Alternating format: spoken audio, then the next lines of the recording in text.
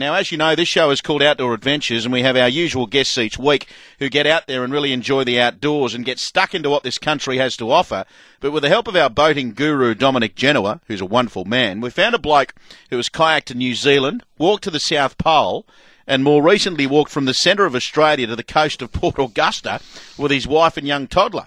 Justin Jones knows what outdoor adventures are all about, and I'm happy to say we've gone kayaking to New Zealand. Now, I mean, I go on a normal boat and get seasick out there. It must get pretty rough. Was there a few hairy moments when you were kayaking across to New Zealand? Yeah, we had some pretty scary storms out there. There was one day we had waves around 10 metres around us. The storm went on for about 4 days. So we had to bunker down in our cabin and just kind of ride it out, and that was pretty brutal. It added about 2 weeks onto our trip with this big circle in the middle of the Tasman Sea. What about sharks? Did you see sharks and any encounters there, close up? Or Yeah, had a good encounter one night, just as we were jumping back into the cabin, and when the sun was going down, these two sharks popped up and started grinding themselves up against the kayak. So for the next 3.5 hours, these things are battering themselves up, rubbing up against, and it's a bizarre thought to think that you're going to sleep and you got 10 mil of kayak hull between your head and these sharks. Mate, look, it's all very exciting. You're stark raving mad. But mate, look, where does this come from? Where does the inspiration to do this sort of stuff? Where does that come from? Look, to tell the truth, like when I was young, I was a pretty shy, reclusive bloke, and I said no to a lot of things in my life, and I really regret that. So there was a certain point where I said, enough's enough. I want to start doing the things that I really want to do, and I love the outdoors, and I'm going to stop having regrets and start chasing life a little. So I want to be an old man when I'm later, or when I'm a grandpa or something like that, and have a yarn or two to be able to tell. So we've only got one life, so I might as well live it. Yeah. Well, so kayaking to New Zealand, walking to the South Pole, walking from the centre of Australia to the coast of Port Augusta with your wife and your young toddler. How'd your wife feel about that in the first place when you said, how about we do this, love? It actually came from her rather than me. So I was planning it, why don't we go as a family? We've done the trip down a bit, but let's go as a family. And so I was like, hang on, that's a brilliant idea. Marry the right woman.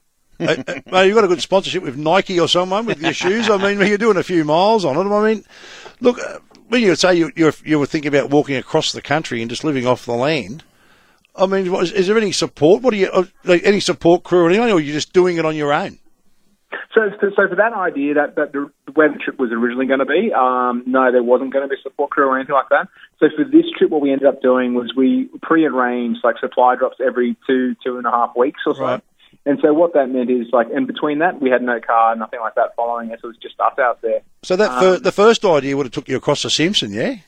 Yeah, close to, around skirting around the edge of it. Yep. Not quite through it.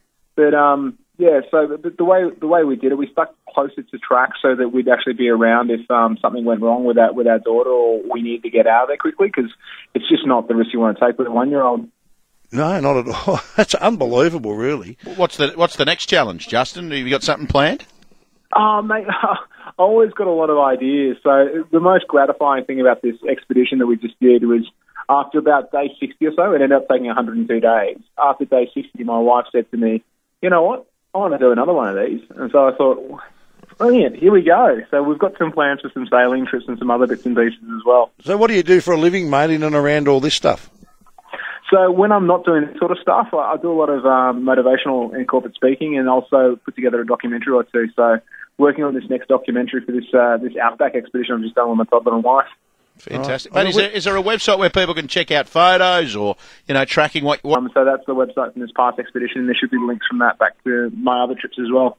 Geez, Duck, how do you reckon you'd go kayaking to New Zealand, walking to the South Pole and walking from the centre of Australia to the coast of Port Augusta? I'd be no good. I must admit, I'd be all right walking the last few k's into, say, Birdsville, where the pub's waiting. But look, mate, the South Pole, I mean, obviously, how many of you did that? Just the two of you?